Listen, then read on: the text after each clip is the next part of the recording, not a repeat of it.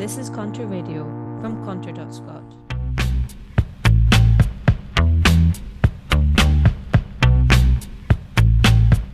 Ever felt that there's a certain thinness to contemporary public life? For decades now, trade unions, political parties, churches, voluntary organisations of all kinds have been in decline. And for decades, many on the radical left, whose political project depends so heavily on mass democratic life and on the self-organisation of the working class, have buried their heads in the sand on this problem. Anton Jäger recently wrote a fascinating article for Jacobin magazine, exploring a key text which sought to address this phenomenon 20 years ago and its relevance for the contemporary period. This is the first part of our conversation.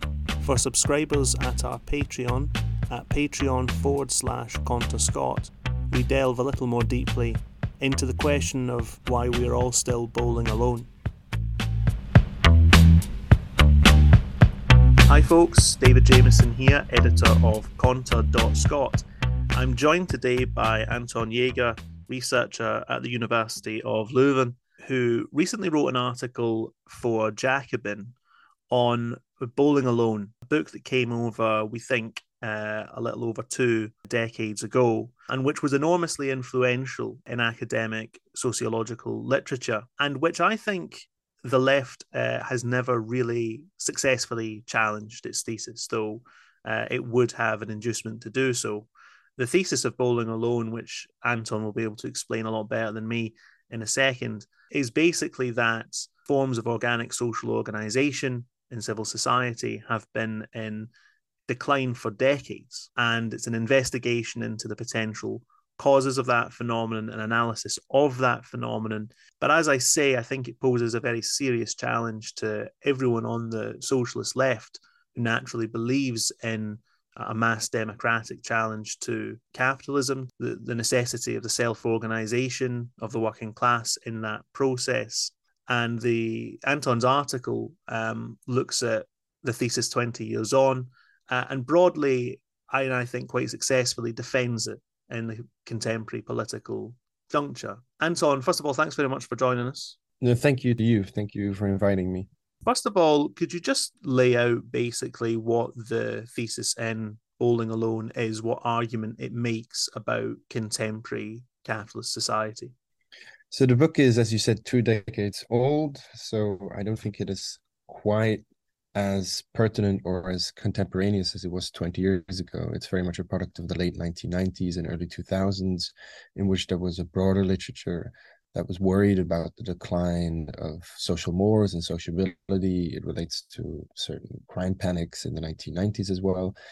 But the general thesis of the book is pretty self-explanatory when you look at the title, namely Bowling Alone, in that he opens the book with a very quotidian observation in which he looks at bowling league statistics and a strange divergence within those tables in which bowling leagues or bowling clubs, where people go bowling together in groups, so socially and collectively, were on a secular decline in the last decades of the 20th century.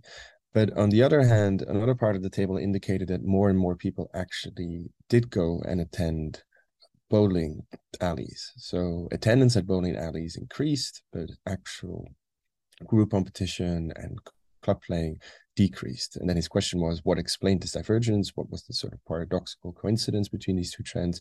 And his response, which he found from the data, is that what you saw was a rise in bowling alone rather than bowling together. So more and more people went bowling, but fewer people actually did it in a club context and were basically lonely bowlers. And from that quotidian observation, he extrapolates towards all other kinds of fields of society, whether we're talking about parties, we're talking about unions, we're talking about neighborhood clubs, we're talking about religious associations, and he uses it as a prism to discuss a more general and secular crisis of civil society at the close of the 20th century. So the statistical apparatus he mobilizes for this is quite broad, and some of the findings are quite shocking. But he basically shows that there has been this really massive unilateral decline in all types of association at the close of the 20th century. That is not just an exclusively American phenomenon, but also a Western, even a global phenomenon. And then he looks at a variety of causes and examines some counterfactuals as to what might be driving it. So I just want to finish with saying that it's not a very good book in the sense that it's not stylistically very pleasant to read, and it uses a lot of very dubious social scientific concepts like social capital, for example. But as I was rereading it, I was struck that so many of the trends, firstly, which he discusses, have become even worse. So in that sense, it's sadly contemporaneous and relevant in that he was only seeing the beginning of the decline we're now seeing in full force. And secondly, the essential thesis has held up. So the trend he observed was real. It's even realer now. And that means I think it still deserves a reckoning. Yeah, I mean, as I remember the book, I mean, I remember reading it years and years ago at university and immediately recognizing that it represented a serious challenge to a sort of traditional Marxian socialist strategic view of how the working class can transform society. But it's not itself, of course, a book that trades in Marxist categories. And as you say, it relies on a kind of more academic sociological framework with some sort of weak components. It also, as I recall, and I should say it's been a long time since I read anything from the book, but as I recall, it came up with what I thought were some quite superficial claims about what was causing all of this. So there were general nods towards the growth of sort of consumer society, communication technologies. Feel free to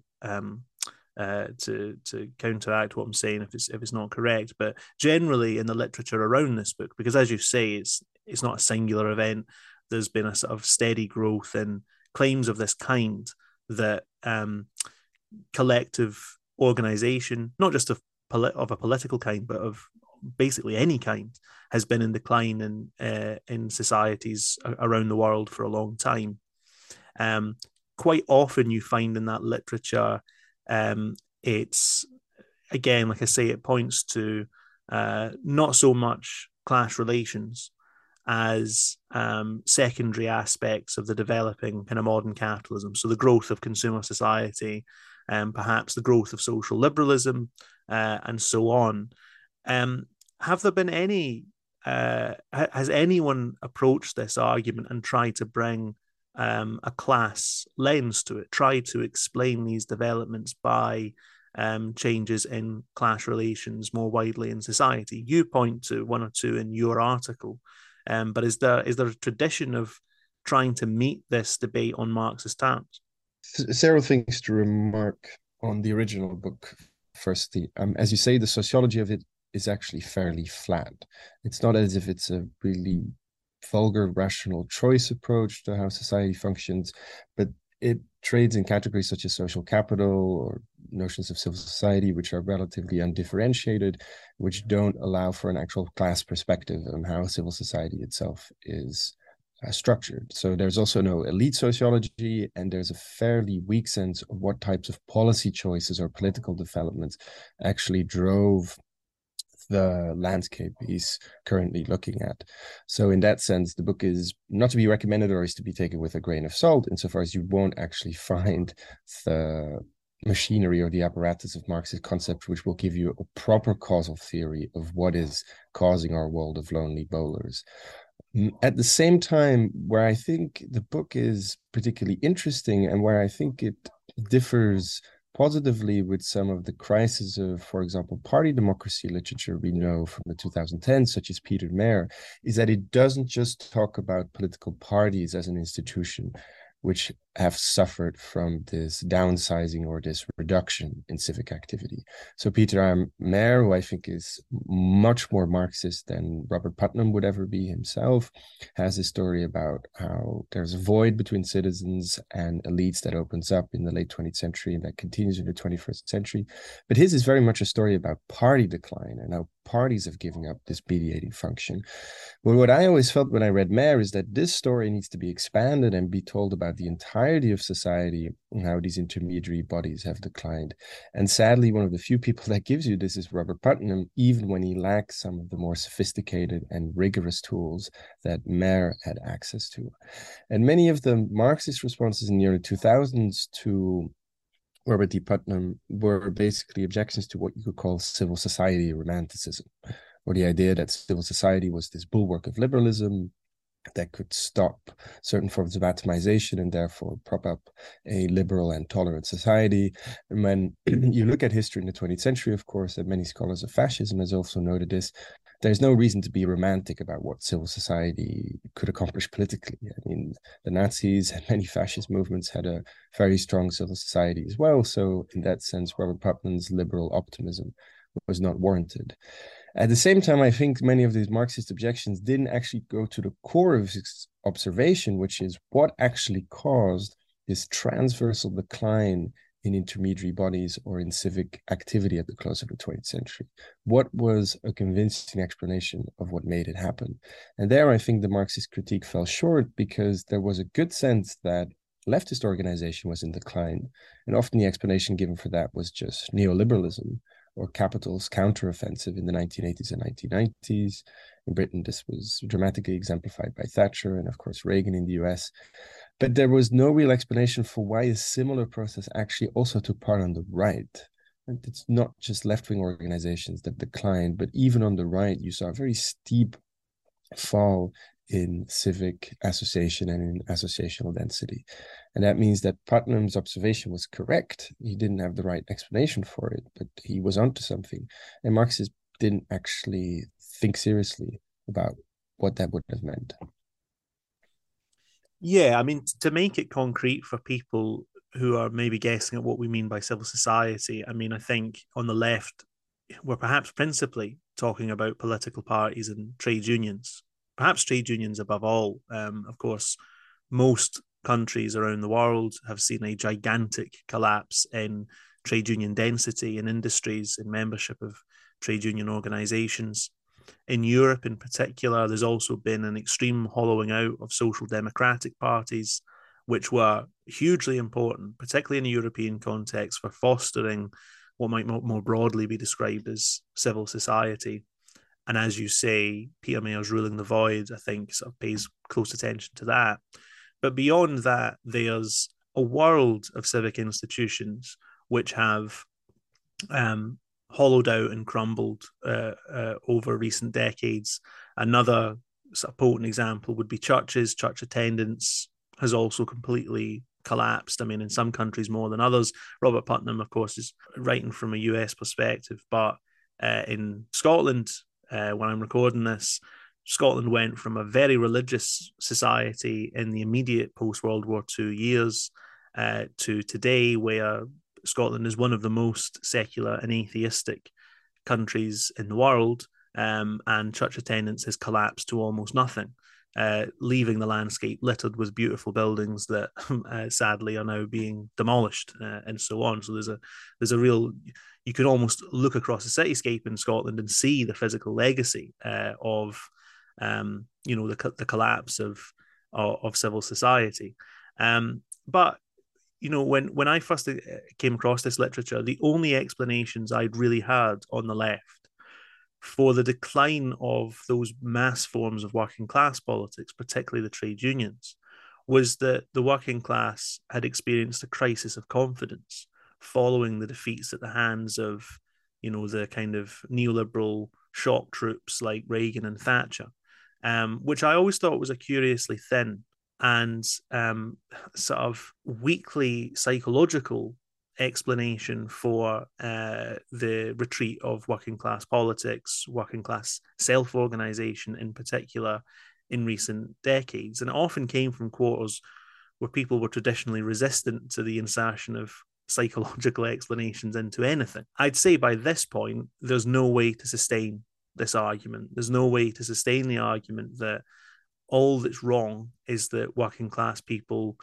have some kind of memory of the defeats of the 1970s and 1980s, and in other European countries, 1990s, and are afraid to return to the field of battle. It seems quite obvious today that something more profound has changed, and that there are deeper structural problems for the reorganization of the working class into effective forms of industrial and political collectivity. I mean, have you? Is there anyone? I mean, what I did after I read your article, and it kind of awakens these memories of these sort of anxieties that the debate gave me years ago. I went and searched sort of the sorts of people you might expect to have taken on these arguments, to find that no one's touched the literature. There seems to be a great disinterest in it, and I was very surprised by that. I think there is a great disinterest, despite the fact there's an acute awareness of this organization. I think you're absolutely right that the first resort is to psychologization, or to explain it as an essentially ideological operation, that the crisis of confidence or the defeatism which was ingrained by the neoliberal episode in the working class makes it difficult for these types of organizations to be resurrected. And as we saw with the Brexit vote or the populist 2010s, I don't think that quite holds. I think there's an appetite for rebellion, which is very real, but which can only be expressed in certain ways that don't look for the organizational route. And I think it's more a question of resignation rather than active ideological manipulation, which is keeping so many of these organizations from reawakening themselves. But again, I think the key question to ask is, it's not just about neoliberalism destroying working class civil society or wiping away those working class institutions. There's been an equally precipitous decline on the right. I think the Tory party in Britain is a very extreme example of this, for which we shouldn't forget that it was the first mass party in history. Even before the German Social Democratic Party started pushing for suffrage and became the most powerful socialist party in the world, the Tories had already built this massive electoral machine, which was basically to render mass democracy safe for capitalism. So to make sure that every single working class person in Britain who got the vote would vote Tory, and therefore you had the Primrose League, you would have all these Tory neighborhood clubs. And even those in the 1980s and 1990s, as Thatcher was wrecking the unions and detonating the base of the Labour Party, also went into a steep decline. And then to me, the question is, what did neoliberalism actually do when it also nuked or did a controlled demolition of its own base? That's a very curious story, which can't just be explained through this leftist lens. And I think I've settled on a variety of explanations here, which explain the broader and not just exclusively left-wing decline of civil society. The first is just an economic explanation, that with the drop in growth rates in the 1970s, there's fewer money to go around. And financing or propping up civil society just requires certain amounts of funds. People need to have money in their pockets and high wages to be able to pay their dues. And once these dues become smaller due to dropping growth rates, it actually becomes more difficult to finance civil society. You see this very clearly in the United States, where you had the civil rights movement in the 1960s, which was also heavily reliant, of course, on its labor wing, or the labor movement that was willing to push for civil rights. And once the issue of industrial overcapacity and the oil shock kicks in, many of these organizations just lose funds, and they can't just resort to the state for funds. And therefore, the only organization that survive are conservative ones or elite foundations. And therefore, civil society just enters into a crisis once economic growth slows down. So there's a negative correlation between slower economic growth and civil society activity. At the same time, that can't be the only explanation, because what happens in the 1970s and 1980s, I think, is that capital tries to find a solution for this slacking growth problem. And its response, of course, as we know, which also characterized neoliberalism very heavily, is to break out of that post-war compact. So to initiate a counteroffensive on labor, to destroy unions, and thereby restore profit rates, and make sure that you do so by cutting the wage rate. So that is a massive incentive for destroying or for weakening already weakened civil society institutions even further, so you can restore your profit margins. Now, that is the neoliberal story, which we're very familiar with. So you have one factor which makes civil society weaker on the left, which is lower economic growth. Then you have the neoliberal counteroffensive. But what happens during the neoliberal counteroffensive is not just that unions are destroyed, but that the marketization which is inflicted on society also means a controlled demolition of a right-wing civil society. And you see this very clearly with Thatcher when she opens up British markets to American competitors, that this means a very careful marginalization of so many key Tory voters. So if you sell off all these local British banks or all these gentry institutions to American competitors and privatize the hell out of them, that's also going to make your own civil society much weaker. The calculus on the right, though, certainly within the Tory parties, to say this is what capital is demanding. It's not just demanding an attack on the unions, but demanding us to nuke our own base. But they also have enough money available to make us pay for public relations. So we don't have to have a mass base on which we can rely. We can just pay Saatchi and Saatchi and help them or let them help us win elections, and that shouldn't be that much of an issue. So the idea is we'll critically weaken our opponents, both in the Labour Party and in the unions, and we'll do a controlled demolition of our own base, but we can compensate for that problem with new ways of finding funding, whether it's at corporations or whether it's through forms of PR. And I think that's the broader story of how not just the left, but also the right does a very, I say, a carefully controlled disorganization of its own base in the 1980s and 1990s. And that really is a social landscape of post-politics in the 2000s, which then ends in the 2010s.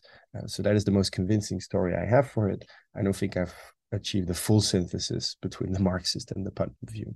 I've been thinking about this a lot in conjunction with, I don't know if you've read it, Vivek Chibber's recent book, The Class Matrix. In the final, I have.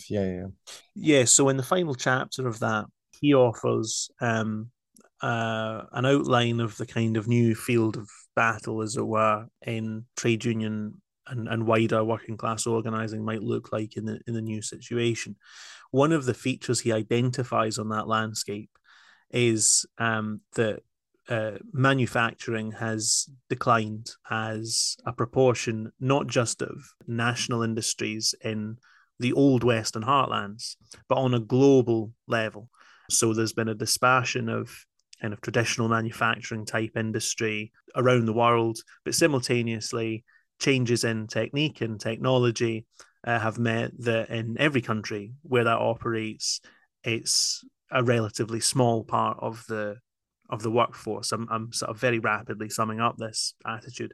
He points out that in the 20th century, in the first half of the 20th, in the late 19th century and the first half of the 20th century, working class politics really emerges from an older formation of the working class, very much organized around, traditional manufacturing industry, heavy industry, and so on.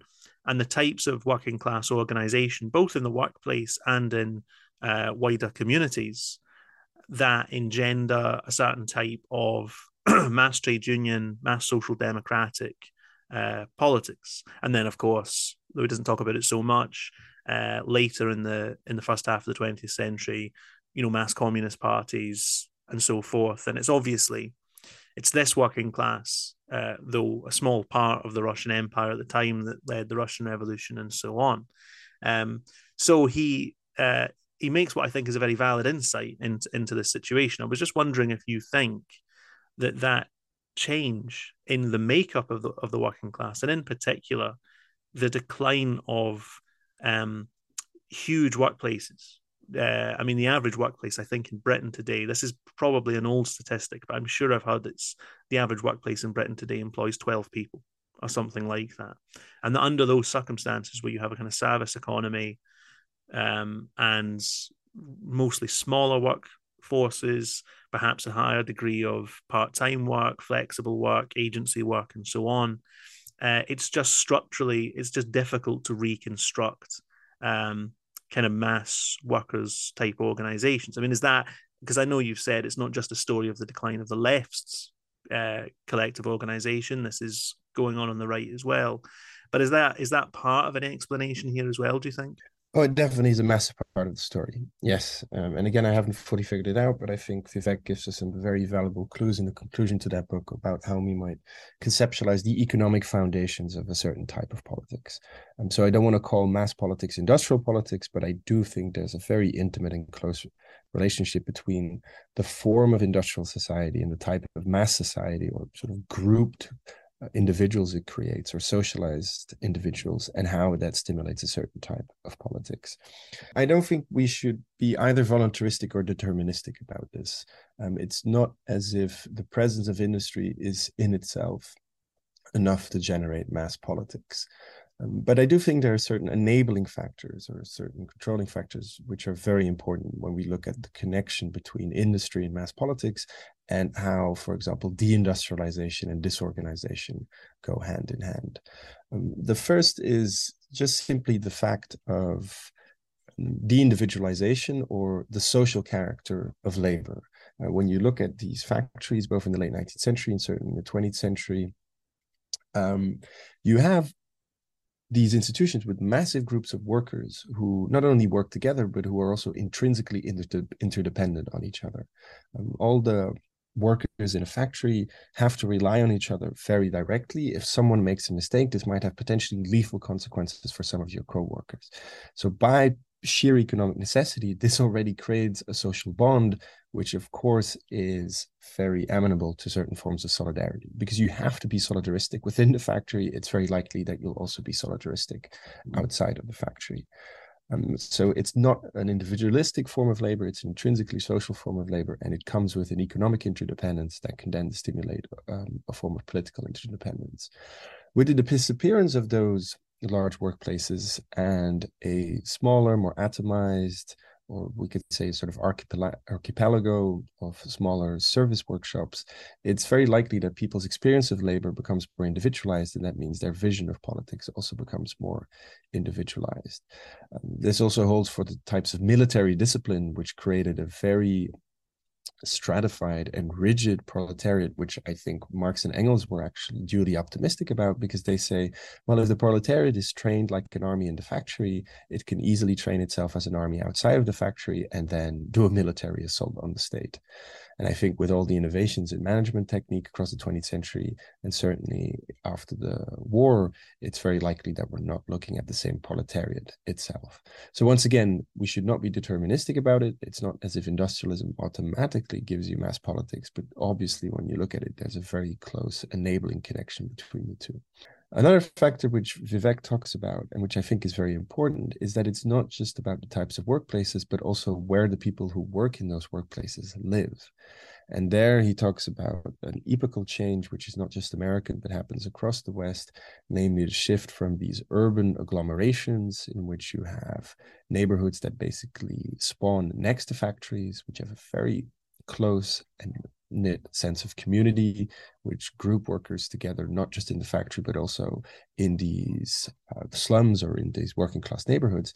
It's obvious how you can do party work on that basis.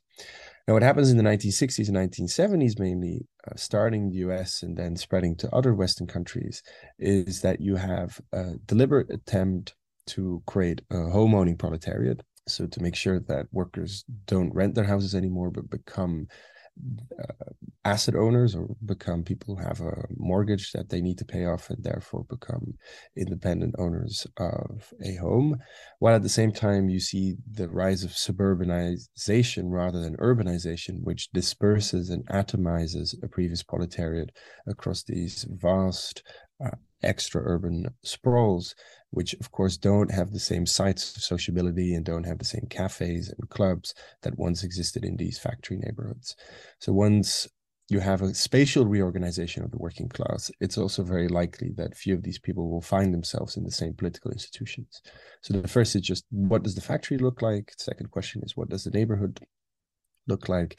And then it's obvious that we live in a society in which those types of mass socialist parties are much more difficult to form.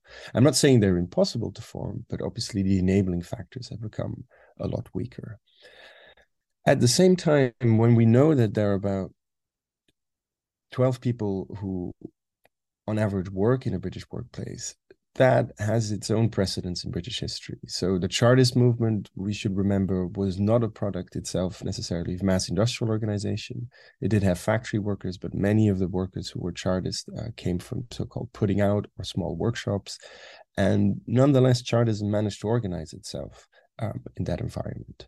So in that sense, it's an argument against an economistic reading because it says, well, the Chartists faced a very similar atomized economy with small workshop, and still they were able to kickstart a mass movement. Still there, I think there are two large differences. The first is Chartists were operating in an era in which there was no mass franchise yet. Democracy wasn't a general political fact, and the fight for the suffrage and the fight for socialism was closely interlinked. That's not the case today because socialist parties can't be the forces of democratization that they were in the 19th century. Secondly, and there I think we're looking at something that's even more contemporary and I think frightening, I do think the forces of desocialization or the pull rather than the push factors. So not just what is keeping people or pushing people out of factories, but what is luring them out of factories and out of parties have become much more powerful today. Whether you're looking at the option of the internet or whether you're looking at all forms of financial self-help, people have all these alternative options on offer today to party or union power, which basically create an individualized form of class mobility. So if I have a shot at escaping from my class individually, and I can do the same for my children, why would I try to rise with my class as such? And there, I think we're looking at a form of loneliness and a form of despair that is very much intrinsic to the 21st century, and which I think the left should think very hard about. Yeah, I'm sorry to sort of individualize it to my own situation, but I just whenever when I was reading that Vivek Tribber's final chapter in the book, I couldn't help but thinking about the area where I live. So I live in an area of tenement buildings that were all constructed to service the same factory workforce in the 1920s. Today, the people who live here are, it's still broadly a working class area, but it's people who work in many, many different workplaces. There's lots of self-employed people here as well. There are quite a few students living here. So it's quite a kind of, in a single residential area, it's quite a good demonstration of that process which has changed. Most of the people, as I say, here are still wage laborers. They are literally living in, well, the same housing conditions, at least, as people did 100 years ago, which is a bit scary. But whereas once, streets and streets of people all shared the same workplace culture, were probably all in the same trade union, probably all, had Christmas parties together, probably knew when everyone's birthdays were, went to the same pubs and working men's clubs and all this kind of stuff. We now, barely know each other. And I suppose that's quite a kind of concrete illustration of that change which is taking place in the workforce. I'm interested in the point you make about the Chartists, because when thinking about these problems and what you talk about in relation to modern social movements in the 21st century, I'm always tempted to do that thing of jumping on a kind of dodgy analogy with the 19th century and saying to myself, well, perhaps now the workers' movement will, as you say, look more like it did in the 19th century, whilst always being aware, of course, the historical analogies like that rarely pan out. But there is, there will be people who challenge this idea of a decline of mass politics by saying that look how many gigantic social movements there are in contemporary politics. So in recent years, obviously, we've had BLM. You've had similar kind of movements to that, the kind of new social movements. They've been called recurring over decades, but also on the right, you've had, well, and just about a few days ago, there was another one of these kind of Bolsonaro supporters charging into government buildings in Brazil, something of a copycat perhaps on so-called Jan 6th in the United States. There's certainly an appearance of mass politics. And actually, if you go back further, these movements are even bigger. So in Britain in 2003, I think the anti-war movement was probably the largest street level mobilizations in British history. There are whole episodes of the last 20 years which are kind of strangely forgotten in episodes of what might be considered mass politics. So the Arab revolutions in particular were absolutely gigantic, mobilizing vast numbers of people. But you talk about in your article that these movements tend to take a certain form, and you talk about how people kind of swarm, how there's a kind of rapid movement from an atomized population, sections of it suddenly move rapidly into kind of collective mobilizations, but then they sort of dissipate out again, and often don't leave behind any kind of legacy and formal organization. I mean, do you think it's perhaps wrong to describe this as a decline of mass politics if there is, there's still mass engagement of certain sorts? And in some regards, these movements are much larger than their equivalents in the 20th century. I think it's a very important question, and one of my tentative attempts to anatomize or analyze what exactly is going on with these new social movements or these 21st century social movements is the concept of hyperpolitics. Firstly, what you talked about at the beginning, I do think there are precedents for what we're seeing, and I don't think it's completely wrong that we're seeing some type of reversal, or rather a echo of a type of 19th century crowd politics, whether it's certain forms of Bonapartism or rioting, which we've seen before. So it's not as if the situation is completely the same, but I'm certainly not opposed to historical comparisons with the 19th century, in which before the advent of social democratic mass party building or even right-wing party building, the main form of social bargaining was just rioting or crowd control. And I think we see elements of that today as well. And someone like Dylan Riley, who's also a very insightful writer on the crisis of civil society, has said that we need to look at the period of Bonapartism in the 1840s and 1850s as a far more apt analog for what we're looking at today. So that is my first argument for precedents. My second argument is more about differences, in that I do think that calling those recent social movements mass movements is a highly superficial, and I would say almost exclusively quantitative reading. I'm very much opposed and instinctually averse to readings of social movements that purely look at turnout, at how many people are in the streets, how many bodies are moving, and extrapolating from that towards certain political forms, and therefore mobilizing concepts we mainly know from the 20th century. What is always very striking, no matter how large and numerically powerful these recent movements are, is that their forms of affiliation and the forms of loyalty they stimulate are extremely fleeting and impermanent. And that really makes them extremely 21st century insofar as they're not forms of mass politics, more swarm politics, in that they can't really organize types of commitment or engagement like they did in the 20th century, but they can stimulate very short-term forms of frenetic activity, which then dissipates afterwards. And you see this very clearly with the BLM protests of the summer of 2020, which were once again numerically the largest protests in American history. There never were more Americans on the streets.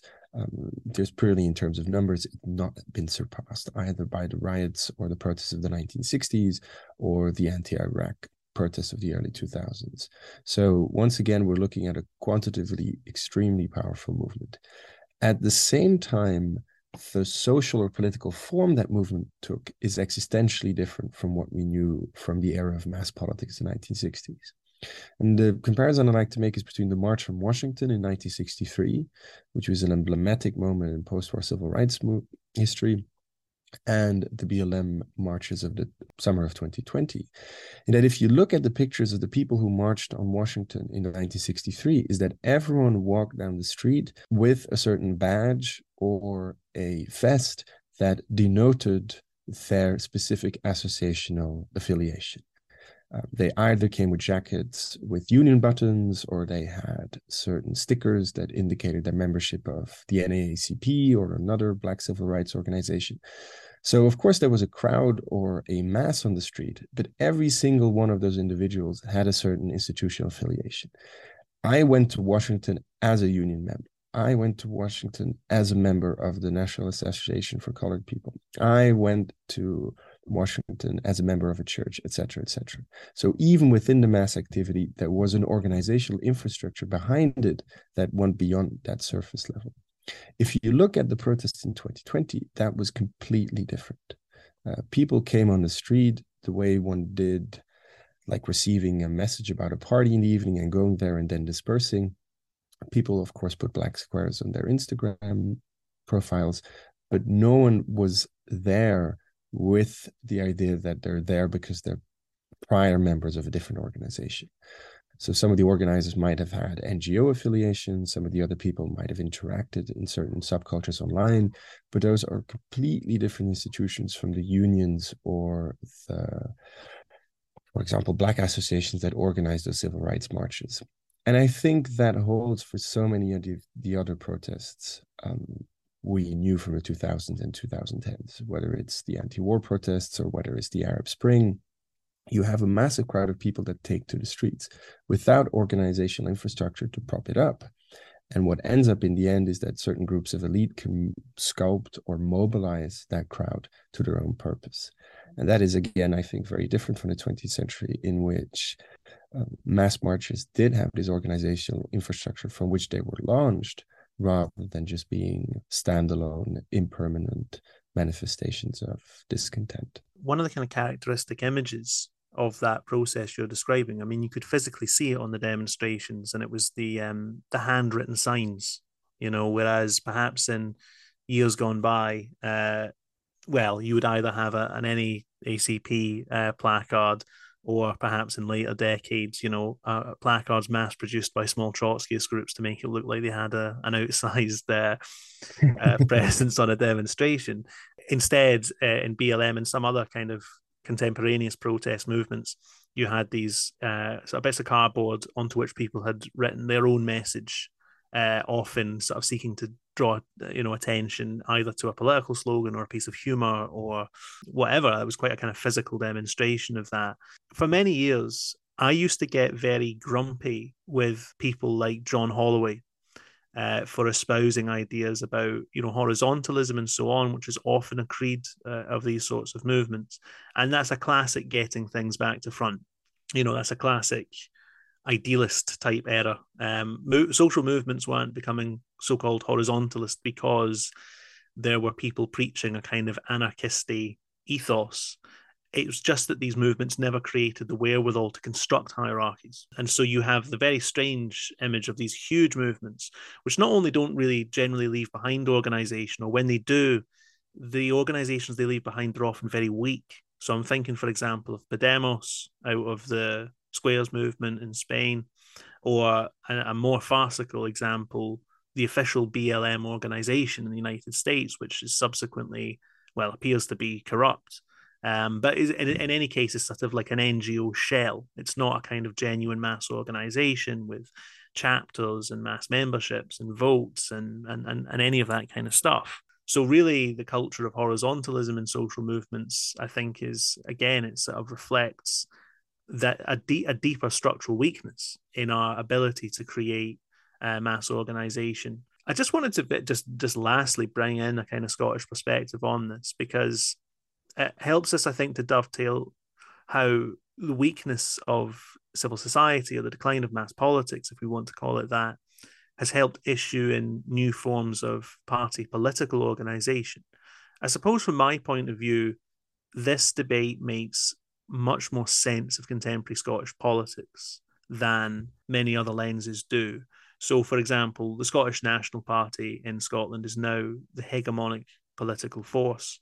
It became that, though, because of the rapid decline, I suppose actually the long-term decline of Labour that became apparent all of a sudden after the 2014 referendum movement, when a hollowed-out Labour Party, which had really lost contact with its traditional working class communities, suddenly just folded, like a deck of cards, and gave rise to the SNP, which at first, appeared to demonstrate a revitalization of mass politics. It very quickly put on 100,000 members, which in Scotland, a country of only 5.5 million people, is quite remarkable. But since then, I think it's become apparent that a rebirth of mass politics did not ultimately issue of the 2014 movement, which again had the quality that you described. There was a kind of swarming quality to it. There was a huge amount of self-organized activity for a time. It then entered into very significant decline. There were ups and downs since then. There's been a huge street movement with tens of thousands of people demanding Scottish independence, but it's generally failed to cohere lasting, structured, meaningful organisation that can challenge the leadership of the Scottish National Party. And so it seems to me that there's a close relationship between this decline of mass politics and the rise of what some scholars have called techno-populism. As you said, groupings in the elite who are in a position to manipulate populist sensibilities, in large part because these popular mass movements seem, either refuse or are incapable of developing a coherence and a tight organizational structure of their own. I mean, do you think that sounds like, a similar situation as we've seen play out in some larger political contexts? I think it's definitely symbolic for so many other national contexts in which the process of disorganization has taken off. And so, of course, I can't speak that deeply about the Scottish case, but it sounds extremely representative for many other cases I'm familiar with. The first thing I'd say, once again, is that we need to be wary of superficial readings that just look at membership or attendance statistics and that make grand philosophical inferences from those data and say that mass politics is returned. What you also saw with the Corbynite Labour Party is that you had a massive surge in membership as Corbyn was at the head of the party, but it was also very clear that the loyalty of those new members to the party was highly conditional, was very fleeting, and once Corbyn was out of the saddle, they immediately withdrew their membership, after which Starmer, of course, actively started to push them out. So once again, this is very different from the affiliation that I think working class and Labour voters had to the party in the 20th century, whatever its pathologies, in which one was born in Labour families in which entire neighborhoods were basically structured around Labour as one was with a church. In Belgium, in my own family, this is even more explicit in that if one was born in a Christian Democratic Catholic family, there was simply no question that one would not vote for the Christian Catholic parties. This was an attempt at social suicide, basically, or one had to move out of that neighborhood or cross society in such a dramatic way that many people didn't want to risk that ostracism. And I think there were very real equivalents of that even on the left, where the communist and the socialist parties built their own secular churches to keep people inside. Now, once again, with the SNP and also with the Corbynite Labour Party, the relationship to the party is very different. It's a vehicle for a very short-term project. Once it's clear that the leader might be able to fulfill that project throughout the party, they're willing to lend their support for it, but once that's not the case, they're willing to withdraw it again. So once again, the entry and the exit costs are very low, and I think this is exactly the reason why Miliband also made becoming a member of the Labour Party before Corbyn so much easier. It's a way of making politics cheaper rather than demanding long-term and hard commitment from people. Now, of course, this allows for very easy and swift attempts at conquering certain types of executive power, both within the state and within the party. But it also means that your actual grip or your colonization of the party, I'd say, is very limited. So once Corbyn is away and all those members are still there, it's actually surprisingly easy for Starmer to push them all out, because Corbynism's grip on the Labour Party or its attempt to reform that party was always fairly limited. And therefore, I think it's not simply a question of how many members a party has, but it is about the structural hierarchies of how a party functions. Does it have open primaries? How strong is the basis control over the cadre, etc., etc.? And if there is no clear formalization of that relationship, it's very likely, as you saw with the SNP, but also with many other parties, that the most likely outcome is this techno-populist hybrid in which you have technocrats who use a certain form of populist sentiment to further their own elite projects. So I think we're looking at swarm politics, or we're looking at certain forms of fleeting activism. But another very dominant form of politics in that age of disorganization is just a cadre party that relies on crowd activity through these techno-populist outreaches, but it doesn't actually build durable party infrastructure either. I kind of want to end by asking how you think this situation pans out. I mean, I probably, since I first read the literature, and then my first reaction to reading your article again was a kind of melancholic one. And it's hard not to be nostalgic for an era when there were much larger self-organized democratic forms in society, and the building of those seemed to be certainly not easy, but it was achieved in countries around the world. I think you made a point earlier though, which is quite insightful, which is it's easy to romanticize civil society, but no one harnessed that as successfully as the reactionary right was. And when there was mass, in perhaps the greatest period of peak mass politics in the interwar decades, the left very dramatically lost the mass politics arms race. I mean, by the time political forces like the Nazi Party came to power in Germany, they had millions of members across multiple sections, youth wings, academic fronts, legal fronts, organized in every profession, and massive paramilitary organizations, and so on. So, the existence of mass politics does not cure what ails you. I think if you're on the radical left, without perhaps predicting the future, how could we imagine a return to a more, not to what we had, as it were, in the first half of the 20th century, the late 19th century, but to a form of political engagement and social engagement which is more involved, more structured, more engaged, more strategic?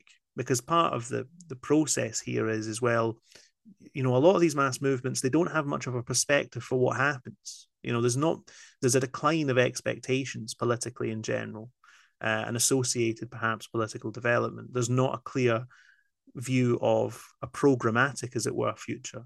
There's not an agreed upon goal, but there's also no forums to get towards an agreement on what the goal is. Is there any way, that we can see from where we are right now to a possible future of closer engagement, democratic engagement? I think that's the $1 million question, and unfortunately I won't be able to supply a very satisfying answer to it. I was worried you might say that. I think I will say a couple of few things.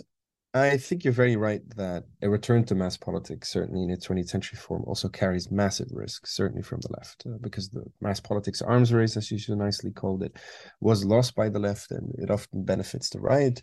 And I do think that's also part of the reason why I spent a large part of the Jacobin article discussing why the secular crisis of civil society has also incapacitated or made impossible a return to the forms of ultra-right or fascist politics we're familiar with from the 20th century.